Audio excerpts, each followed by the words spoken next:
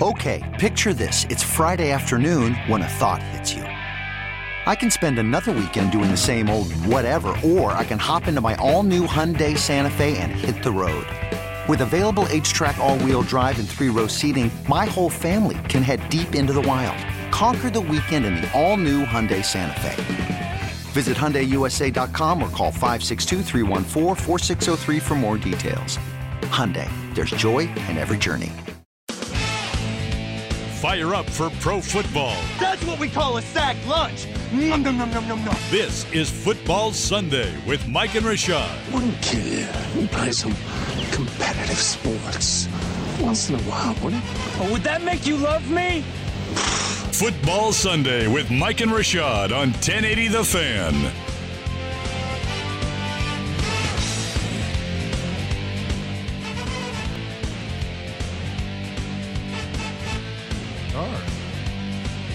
Hi, we're here. Kinda. I think. Are we on the air? Is everything working? Is that good? Can you hear us now? I think we're okay. This has been an interesting couple of days here at the Fan.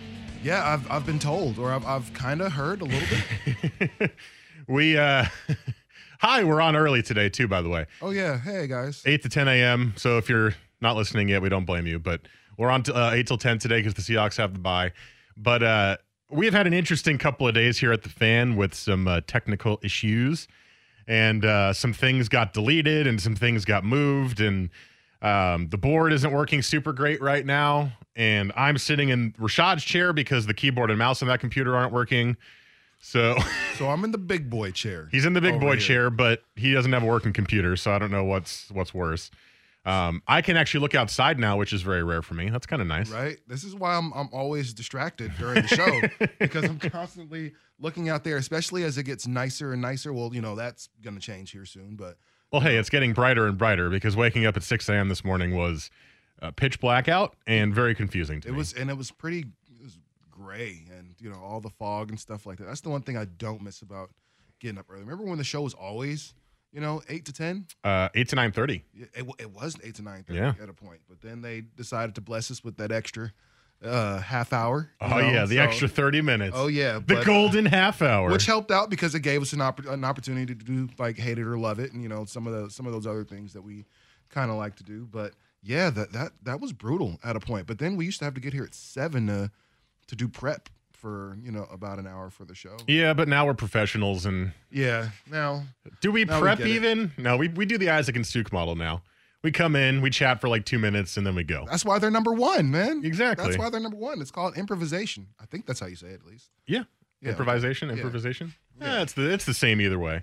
But yeah, so we've had a very interesting couple days. So if you are hearing any technical issues, just know that it's been par for the course the last few days, and we're working on it, and it's crazy, and it's all behind the scenes craziness. But hey, we're here, we're on the air, and we have 2 hours of football for you. The biggest thing I want to do first is, I'm going to say this for all of us, all three of us, as well as all the listeners. I want to keep Fantasy Scramble at 9:30 because for people tuning in at the normal time to listen to the show, they expect their fantasy answers at 9:30. So we'll switch the show around a little bit. I'm going to put Hate It or Love It at 9:15, if that's okay with you guys. Ooh, look at that. Jesse, is that okay with you? Cool. He looks annoyed because the stuff is I would changed. be too, man. I would be too. Like, I remember how when I talked to you right before football, it's like, hey, man, what's going on? Ugh. Did you hear we had dead air for like an hour? It's like, I did not hear that part. So I can imagine Jesse's frustration right now as well. I'm glad I don't have to touch those buttons. Well, he gave me a thumbs up. So 9:15, Hate It or Love It. We'll do West Coast Bias in the first hour here. You want to do it at 8:30? We can do. Let's just do a free for all. Let's just All right, cool. Let's just let Jesse play the music, and then that's what we're gonna do at that point. Okay. How about that? And Jesse has to now move all the music over because Jesse it all got moved from a deleted range. Yeah, we're gonna make it real easy for him. Just put the music wherever you want, and then we'll just kind of go off of that. So that is true. Yeah, we'll just do that. We'll do kind of a free flowing show up until 9:15. Then we'll do Hate It or Love It, Fantasy Scramble to wrap the show up the last 45 minutes. So if you're listening now, hi, thank you, appreciate you, and send your fantasy football questions into the Better You Today text line at 55305, and we'll get to them at 9:30. And lots of NFL and college to get to as well. But I want to start, as always, with the Ducks game and just the weekend in the Pac-12 and college football. But we'll start with the Ducks game because that was the biggest game of the week here locally, and also the most disappointing game. Well, maybe the Beavers were more disappointing, but we'll get to that. Yeah, the Beavs are definitely more disappointing. But a very, very disappointing loss for the Oregon Ducks to the Washington State Cougars. And Oregon made it close. They made it interesting. But the problem was absolutely getting shut out in the first half is not how you win a game in Pullman against the Cougs. 34-20 final score. Washington State wins. Oregon outscored them 20-7 in the second half, but it wasn't enough. And I guess let's just start with the first half because that's where it all fell apart for the Ducks. And they didn't score, and they had no offensive consistency at all.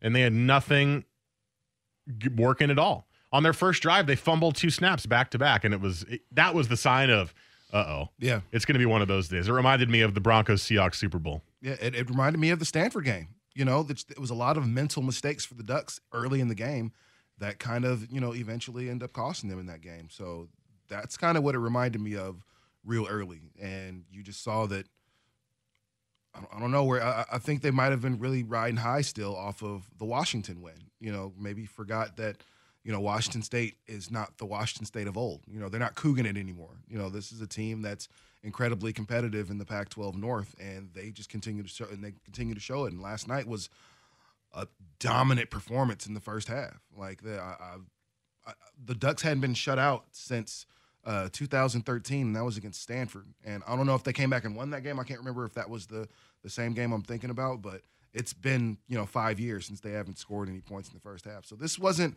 a great week. And mind you, they did come back and they did get much more competitive in the second half and, kind of outscored the Cougs at that point. But it was too late. The Cougs had made all the right plays during the first half. And at that point, when you're playing catch up, like all you got to do is kind of control the ball. Well, and we'll get into this more next segment in terms of the entire strategy of the game. But it honestly felt like Washington State just never was on defense. They were on offense the entire first half. And Gardner Minshew was just completing passes left and right and left and right. And the Ducks defense, honestly, it didn't change all too much until the second half to stop it because they were just doing the underneath crossing routes all day. That was it. It was literally it. And they kept putting soft coverage on them, and they just kept taking it. There was nothing they could do. Oh, and the Ducks couldn't tackle because every running back that Washington State put in there, Williams and Borghi and anybody else they used, broke every tackle, it felt like. Yeah, it was a horrific defensive effort. That last, I was at the Blazer game last night, so I didn't get a chance to see the entire game. But the last touchdown I saw scored for Washington State was to the running back, kind of a little throw to the running back, and he completely burnt the corner right there. Not even burnt him. Like had him wrapped up, but yet and still he was able to kind of just trot in for the touchdown. Tackling has become a huge issue, and not just Oregon. I keep saying this is a Pac-12 issue. Tackling was a big issue for Washington when they played Auburn. Tackling was a big issue for Oregon when they played against Stanford a few weeks ago. And tackling downfield, that front four is typically good.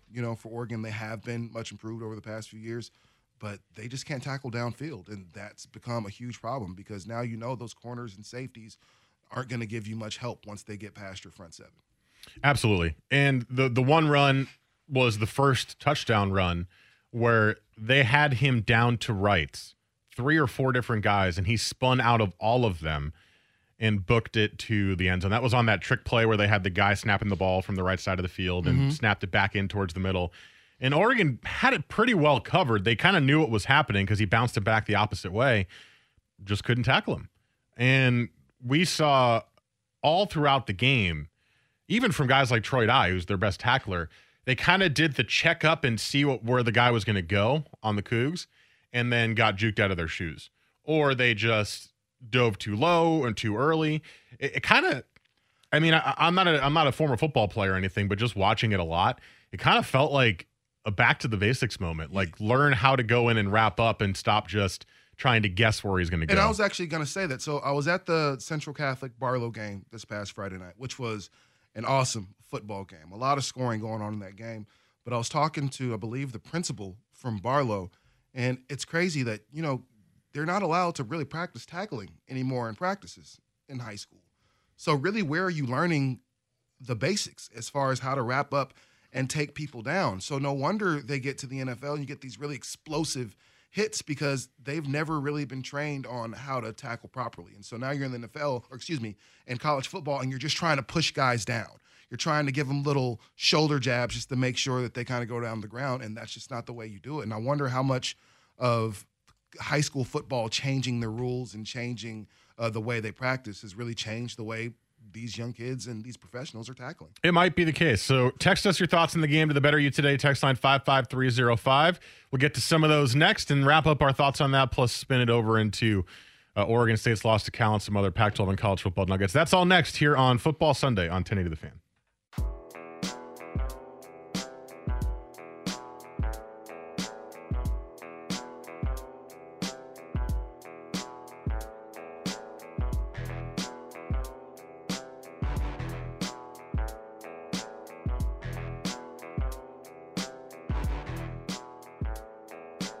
Football Sunday with Mike and Rashad on 1080 The Fan.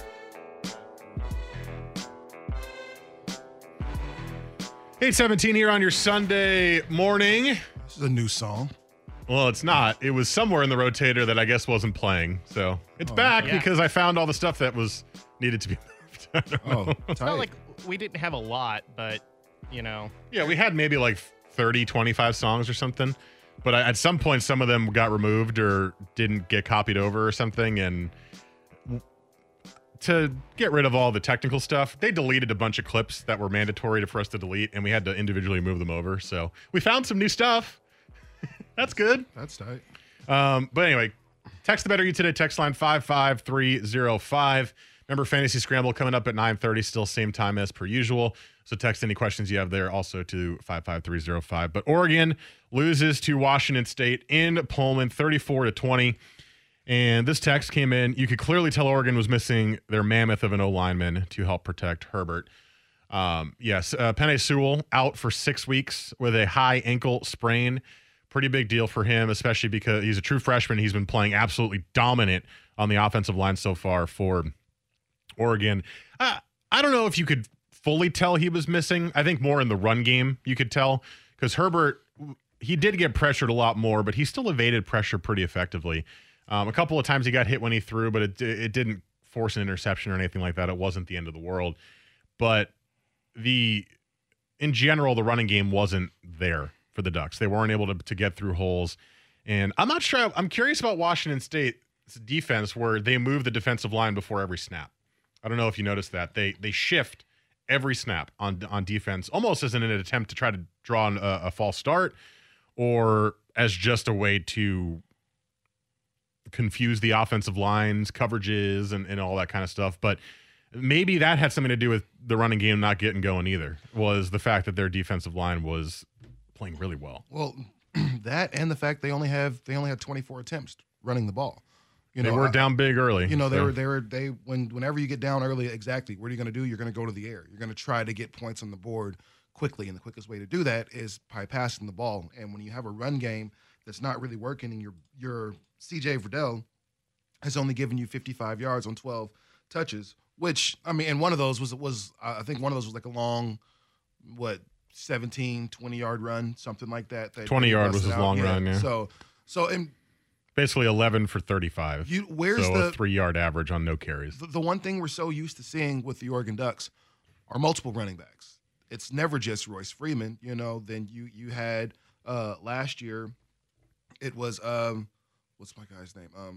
Tony Brooks James that was able to kind of hold it down for him. When you have a LaMichael James, you also have a Kenyon Barner. Somebody to kind of take the pressure off of him. Like, who's that other guy right now for the Oregon Ducks? So to be fair, Brooks James has been injured and ineffective. Yeah, and so it's been Verdell, but they have Travis Dye coming in. He's played well in spurts, but he played really poorly yesterday. -4 yards on 3 carries.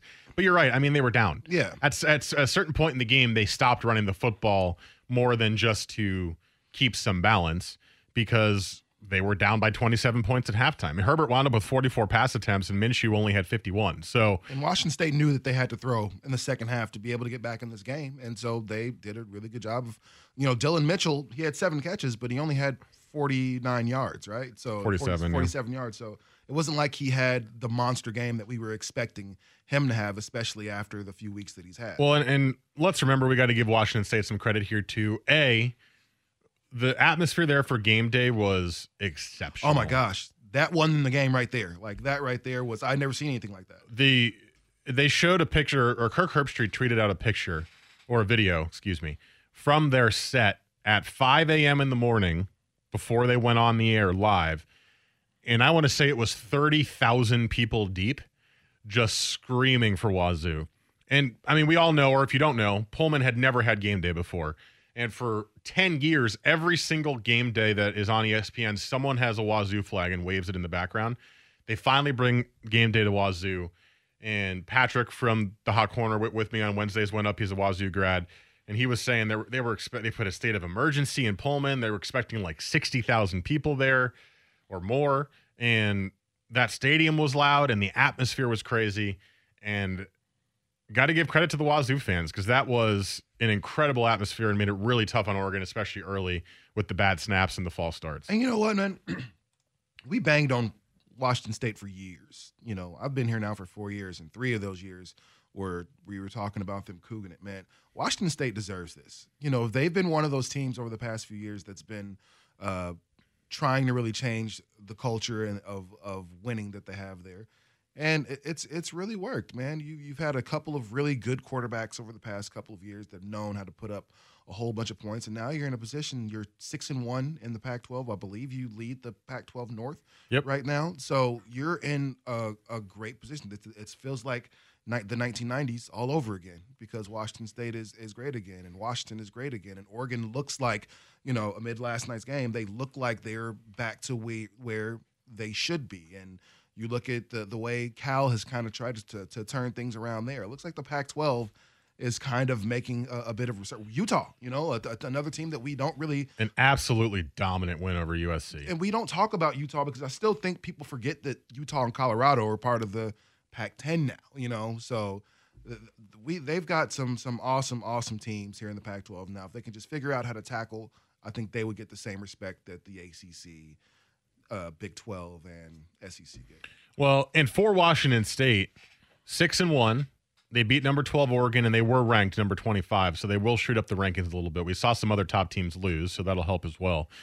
But still have Stanford on the road. That's next week, by the way. Still have Washington in the Apple Cup, and they still have Colorado, who's actually been good this year, plus Cal and Arizona, which should be wins conceivably, although we've seen Washington State lose worse. Their one loss is to USC, 39-36, in a game they should not have lost. If you remember that game, they were up, and USC came back late with a couple of touchdowns to win that game, and people said the Cougs couged it, and others were just saying, well, USC out-talented them at the end, which you could kind of see in that game, which I believe more the latter. Washington State was just gassed because of USC's talent on defense especially, and just couldn't keep up at the end. They're one poor quarter away from being 7-0 right now, and they're not getting any love. And I think this win for Wazoo will certainly help them start to get some love. They'll push up the rankings. They'll get recognized a little bit more. Minshew's playing great football.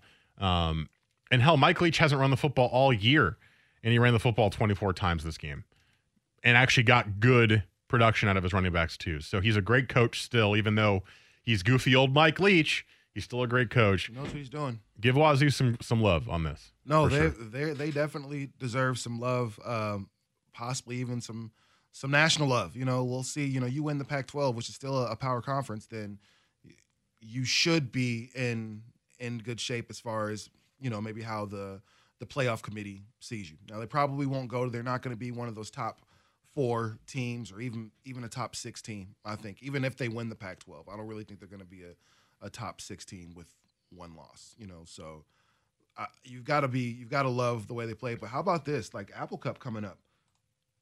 It's just not a foregone conclusion that Washington's going to win. I think a lot can change. A lot can change, yeah. But, I mean, you just forecasting 3 weeks from now, if you were to say right now who's a better team, Washington or Washington State, like I don't know. I think I'd be inclined to I say think Washington Wazoo's the better State. team right now. Yeah, for sure. Washington played a tough game against Colorado. Good team, too, in the Pac-12 South. Only had one loss at that point. Granted, they've played nobody, but only had one loss at that point.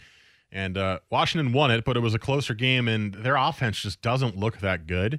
You're right. Washington State could win that game. However, for the last 2 years, we thought Washington State could win that game, and Washington has absolutely blown them to smithereens in that game. So there's a little bit of a mental aspect of that, too.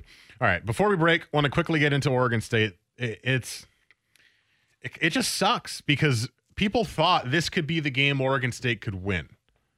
Because you looked on the schedule, you didn't really see any wins left for the Beavs. They have one, and you were like, well, another 1-11 season. But coming off a bye week, Oregon State, playing Cal, who up until this point had lost their last 3 games and also had been outscored, if I want to do quick math, 66, 96, 106 to like 40. Cal had been outscored in those 3 losses to Oregon, Arizona, and UCLA, and are not coming off a bye. You think, well, Oregon State has a chance to win this game because Oregon State's offense has been very good this year, and if they could jump out early, maybe it could give their defense enough room to kind of hold off a Cal offensive attack. The exact opposite happened. In fact, as Oregon State didn't score in the first half, they were down 21-0. They were down 28 or 27-0 at one point, and it just got worse from there. And I just don't know what to say at this point outside of they're not going to win another game. This was the game, and they're not going to win another game. You said it. Like, I mean, honestly, there was nothing else on their schedule that says, okay, this will be a good game for them. Now, Colorado, USC, Stanford, Washington, Oregon. Now those are some of the best teams left in the conference, and they play them back to back to back to back to back. Now there might be some miracle on ice stuff that happens over the next 3 weeks for the Beavs to where they come out there and completely bash one of these ranked teams that they're about to play. I don't see it happening. You're looking at a team that can't stop anybody from scoring. Like, I don't know, and forgive me, I don't have their schedule in front of me, but I don't know if anybody has not scored at least 49 points on the Beavs this year. I'm at least somewhere around there, at least 42. They're giving up big numbers. They gave up 25 to Southern Utah in a win. They won that one. Okay, so in the gave up 37 to Nevada in the loss, and 35 to Arizona in the loss, and then 52, 56, and 49. So they haven't, if we excluding their win against an FCS opponent, they haven't given up fewer than 35 points.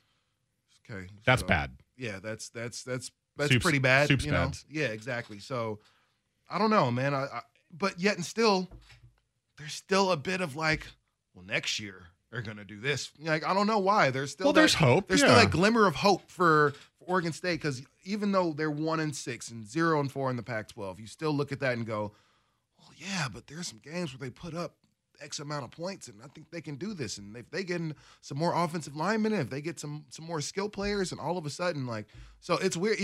I didn't feel like that under Gary Anderson. That wasn't a feeling that you had as far as, man, the 3 losses or 3 wins that they had, you're looking like, oh, another one of those Oregon State seasons. With 1 win, I'm sitting here going, well, maybe next year, possibly they'll be better. Like, I don't know, man. There's still, like I said, the glimmer of hope that Oregon State's going to be better. And as bad as they've been, we've seen better offensively.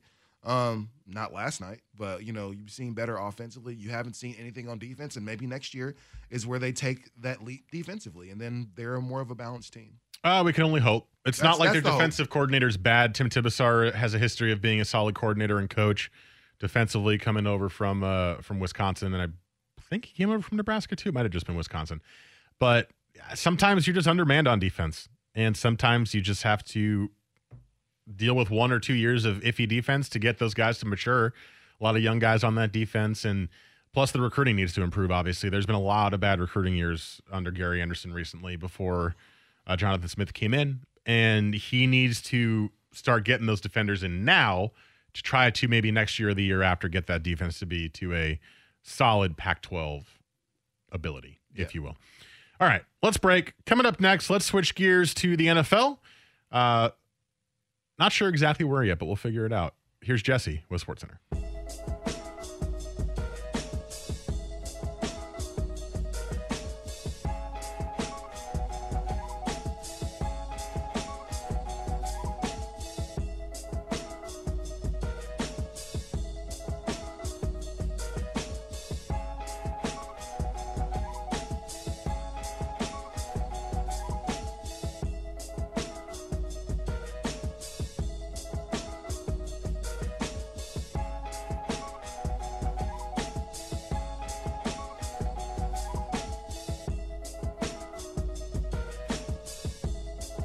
Football Sunday with Mike and Rashad on 1080 The Fan. Hey, quick audible. Audible, tonight! I want to talk about the Justin Herbert news because I saw it come across my phone. And we'll get to the NFL coming up next. But I want to get to the Justin Herbert news here. And we saw this come across on Bleacher Report, and it's from Jason La Canfora on CBS Sports. Now, I'm going to say this and be perfectly clear. I think Jason La Canfora gets it wrong more often than not. But he still has sources. He is still obviously employed as an insider for a reason. But just in my personal opinion, take this with a grain of salt because he tends to get things wrong. But he is reporting that Justin Herbert is more likely to return than test the NFL waters next year. And we've kind of heard the rumors about that because his brother, Patrick Herbert, who plays at Sheldon, is going to go to Oregon next year as a freshman tight end, and he kind of wants to play with his brother. We've heard that. We've also always kind of known Justin Herbert as a quiet personality, as a guy who doesn't necessarily seem to seek out the spotlight, and leaving early for the NFL would fall into that category for me, seeking out the spotlight. But to me, this would be a huge, huge risk and a potential big mistake for Herbert if he doesn't go to the NFL this year. He is going to be the number 1 or number 2 pick in this year's draft. He just is going to be. And that is a ton of money to potentially give up by coming back. We've seen multiple quarterbacks decide to come back and lose money the next year by falling in the draft with worse performance or getting injured. Sam Bradford is one. Matt Barkley is one. I think Matt Leinart is one. All these guys came back for an extra year, and they all fell in the draft because they had a worse season and they got hurt.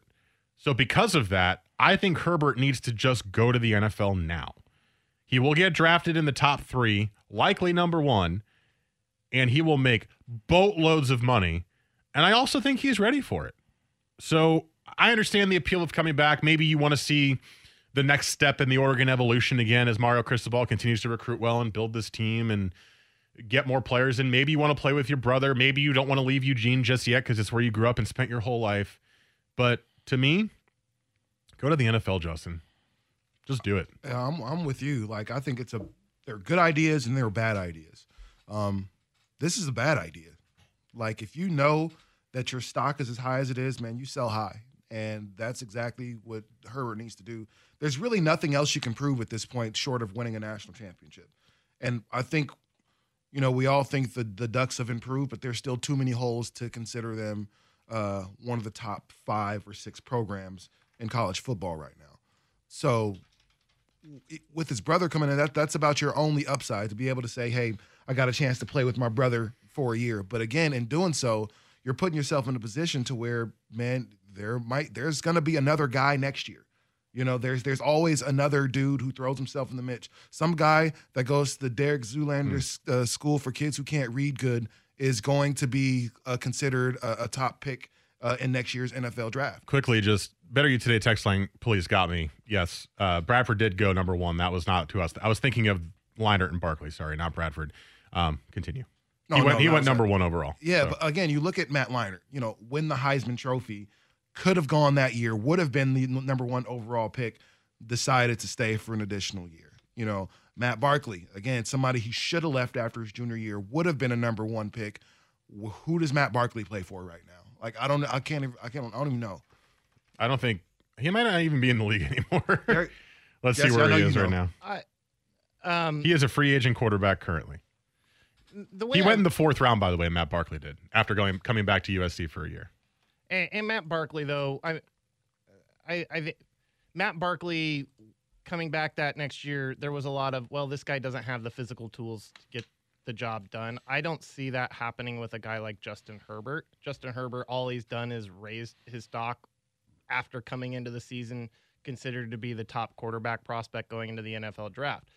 This is the way I look at it. One, I don't see him dropping out of the top 2 rounds. I don't see him dropping out of the top round if he comes back outside of some catastrophic injury. All right. which he has had one, not catastrophic, but one fairly serious injury already in his career. You think about Josh Rosen. Josh Rosen at UCLA, I believe it was his sophomore season, suffered a shoulder injury. People thought he was never going to play again. It's working out for him. Obviously, there is major risk as to how much money you can lose coming back for your senior season. I think ultimately this kid's going to make a lot of money no matter what, whether he comes back and he drops a little bit or whether he comes out and he goes in the top 5 picks, which is probably what'll happen. This is not a big QB needy year for teams. Not a lot of teams need a quarterback right now. The New York Giants the do. ones The New York Giants do, and there are some nice pieces there, but there isn't an offensive line there.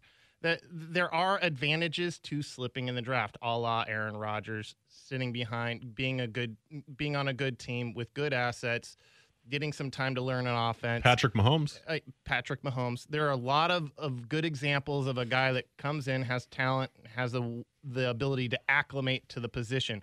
When I look at it, Justin Herbert, he's going, man, the best players on my roster are young. This offensive line, the best players are freshmen. Like, think about how good this offensive line is going to be. Think about this rookie, or I keep thinking of this as like an NFL team, but this recruiting class that's coming in next year. Mario Cristobal's hitting it out of the park.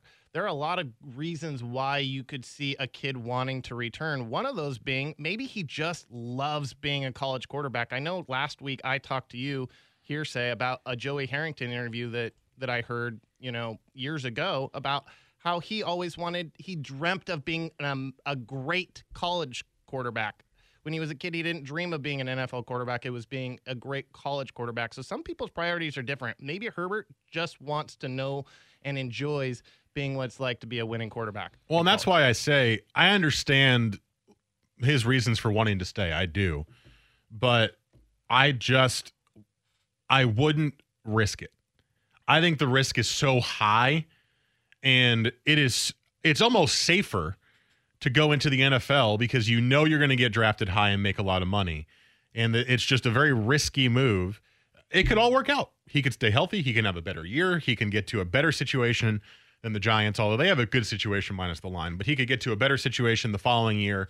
He could lead Oregon to a college football playoff. He could win a Heisman. All these things are possible if he returns. But he could also break his leg in the first game and miss the entire year and fall to the 4th round due to injury concerns. And that, to me, is not worth it. However, I would not blame him for coming back to Oregon. I just think it's not the right move for him. Because, and Jesse's right, this is not a great year for teams that need quarterbacks. But it's also not the best year for quarterbacks coming out of the college football scene. There's a couple of good guys out there at the top. But the one who looks the most NFL ready to me out of all of them is Justin Herbert. He is so accurate with the football. And he missed some throws yesterday. Everybody does. But there were a couple of examples last night in the game where the pinpoint accuracy running to the right, getting the ball to Dylan Mitchell on the sideline, right out of the reach of the fingertips of the Wazoo corner. There was another one. I think it was a lob into the end zone, or it was somewhere near the red zone. I can't remember exactly. Apologies for forgetting. But another pass where I just kind of sat up and went, wow, that's an NFL throw. Oh, it was in the red zone, and he threw to the back hip of Brendan Schooler because he saw the safety was leading forward towards the middle of the field, and the only place that only Schooler could catch it was on his back hip. And he threw it there. Schooler caught it, first down in the red zone. That was the one I was thinking of. That kind of throw, I'm like, wow, he's ready for the NFL. And here's the thing. He's mobile enough that he could also escape some pressure on a bad Giants offensive line. Again, I'm just assuming the Giants are the team that drafts him, but that obviously could change.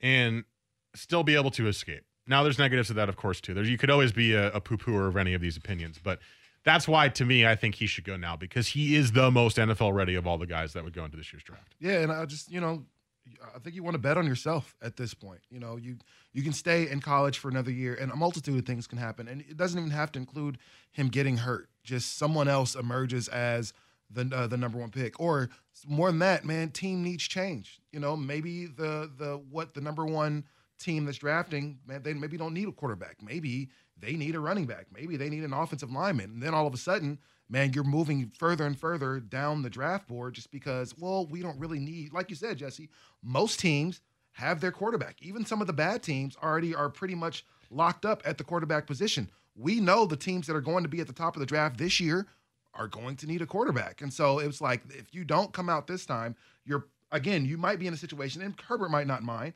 but there's a big difference between number 1 to top 5 money to top 30 money, top 32 money.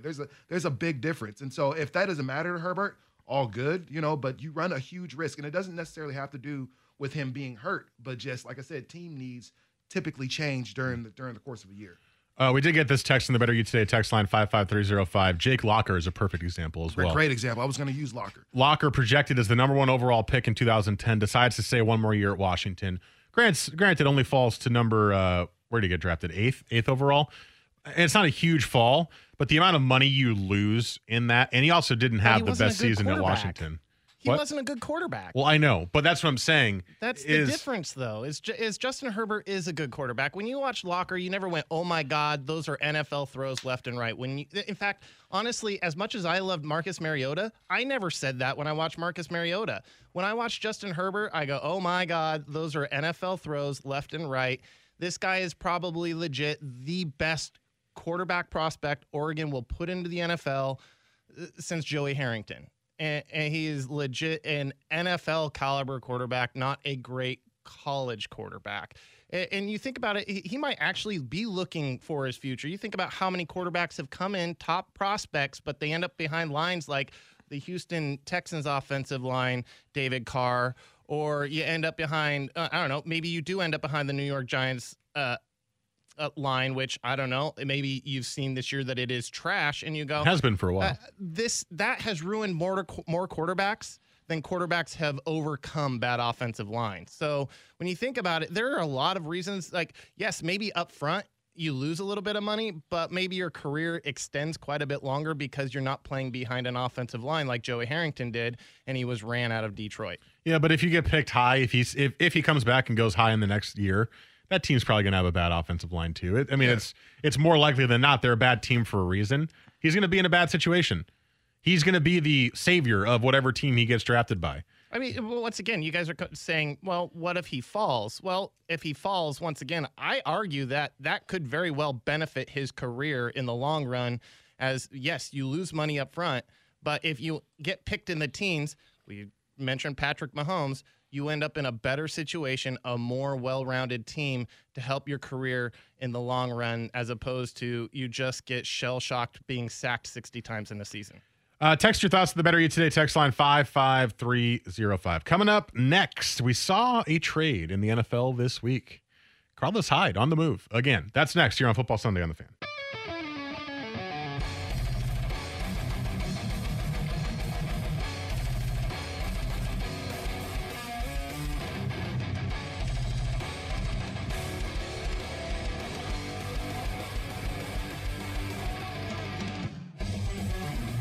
Football Sunday with Mike and Rashad on 1080 The Fan.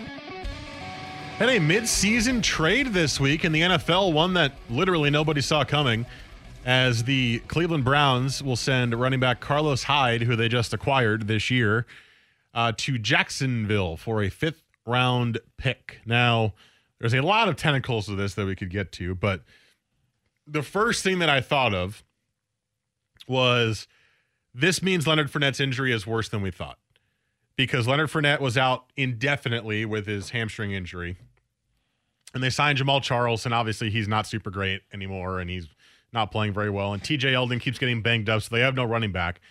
But so they trade for Carlos Hyde, who, by the way, isn't playing yet because he just got traded. He's not even active this week. But then we see reports that Leonard Fournette is going to be back in a couple weeks after the bye. And I'm sitting here going, wait, what? So why did you trade for Carlos Hyde?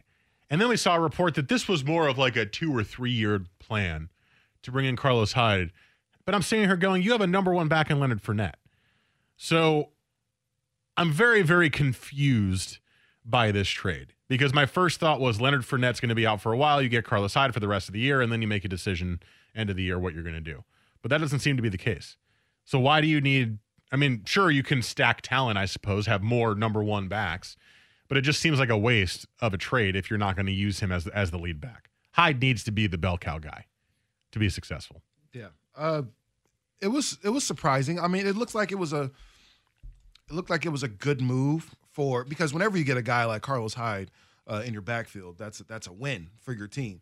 But you wonder what the long-term plan is in Jacksonville at this point. Now, maybe this is something to make sure that you can take more pressure off of Blake Bortles, because if you don't have a great run game, that means you're going to be throwing it through the air. And while Bortles has not the same Blake Bortles that we remember, I still don't want him throwing the ball, 35 times a game. So at least having Carlos Hyde in there kind of helps you out. I'm not sure what the Browns want with the 5th round pick, though. Like, that's the confusing part. It's like the Browns seem like they've been all season, they've been doing weird things, just like getting rid of their, I'm not going to say their best players, but Corey Coleman, okay, he's been cut by everybody since he's been gone. Okay, that's no problem.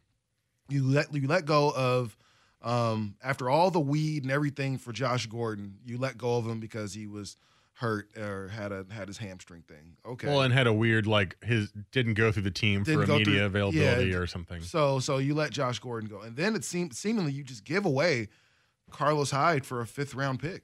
Like, I mean, for being honest, man, that 5th round pick, first through 3rd round picks are meant to be, that means you're going to be an impact player. They expect you to play soon and really cause some type of change for the team. 4th, 5th round, 6th, you're trying to get on the team. You're trying to just really make the team. 7th round, probably not at all. So what are you going to do with the 5th round pick over for a guy like, I feel like you didn't get the value you should have for Hyde. So that's weird, but it works out for, if nothing else, you've got the rest of the season, you have at least a 2, maybe 3-headed monster coming out of the backfield, because now Yeldon probably won't be as banged up, and you can use him in certain packages. You can use Hyde in certain packages, and now Fournette can be just your bruiser if that's what you want. Well, and maybe it is a reason, too, to keep Fournette healthy. Just give him less work because he's shown to be banged up a little bit as early in his career. But for Cleveland, I understand the reasoning behind trading him. You're right, the value of the 5th round pick's not great. But it's tough to get good value for trades in the middle of the season. Teams, if you see a bigger player traded at this point in the season, it's almost always for a 5th, 6th, or 7th round pick. Mm-hmm. And the value doesn't add up. But for the Browns right now, what I see is Nick Chubb, the last 2 weeks, has outperformed Carlos Hyde in limited carries. And Duke Johnson's barely been involved in the offense, and he has been huge for the Browns offensively in their really bad years the last few years. He's been one of their only bright spots. And it gives them a chance to go to them. Now, it makes me question bringing in Hyde at all in the first place if you were planning on doing this in the long run. And Hyde, granted, Hyde has not had the best couple of weeks. He low yards per carry, had a lot of touchdowns early in the year, but hasn't been exactly explosive. And remember, he was hurt in San Francisco, which is part of the reason they let him go, because he was never fully the same after his injury. But I understand wanting to give Nick Chubb some time. He's looked great. Chubb looked really, really good in limited work, and I understand it. And I guess you're just going to stockpile picks because you want to keep drafting and then getting rid of players if you're the Browns? I don't know. I don't understand that aspect of it, but I understand giving Nick Chubb time. I'm not sure what the Browns' philosophy is behind this trade, but luckily the Browns aren't as terrible as, really, they should probably be like 4-2 at this point. Some really silly losses, some bad kicking, some other stuff. The Browns should probably be in much better position than they're in. So I think you want to give them the benefit of the doubt right now, but then they do something weird like that, and it's kind of the really Browns thing to do. So I don't know. I think I'm gonna reserve judgment for right now, because who knows, that 5th round pick could be a Shaquem Griffin or something like that.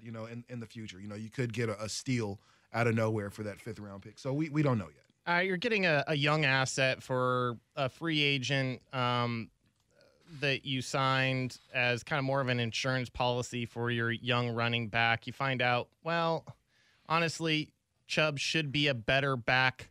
He's more explosive than Hyde coming out of the backfield. What this to me indicates is that there's just not a real market for running backs and trades. You've noticed Bell's been out there for weeks now. Nobody's traded for him. I don't think anybody will trade for him just because the asking price will be so high. I think a 5th is about as good as you can get for a running back now. And if you have an asset that you think is holding back another asset, might as well get something for it in the long run.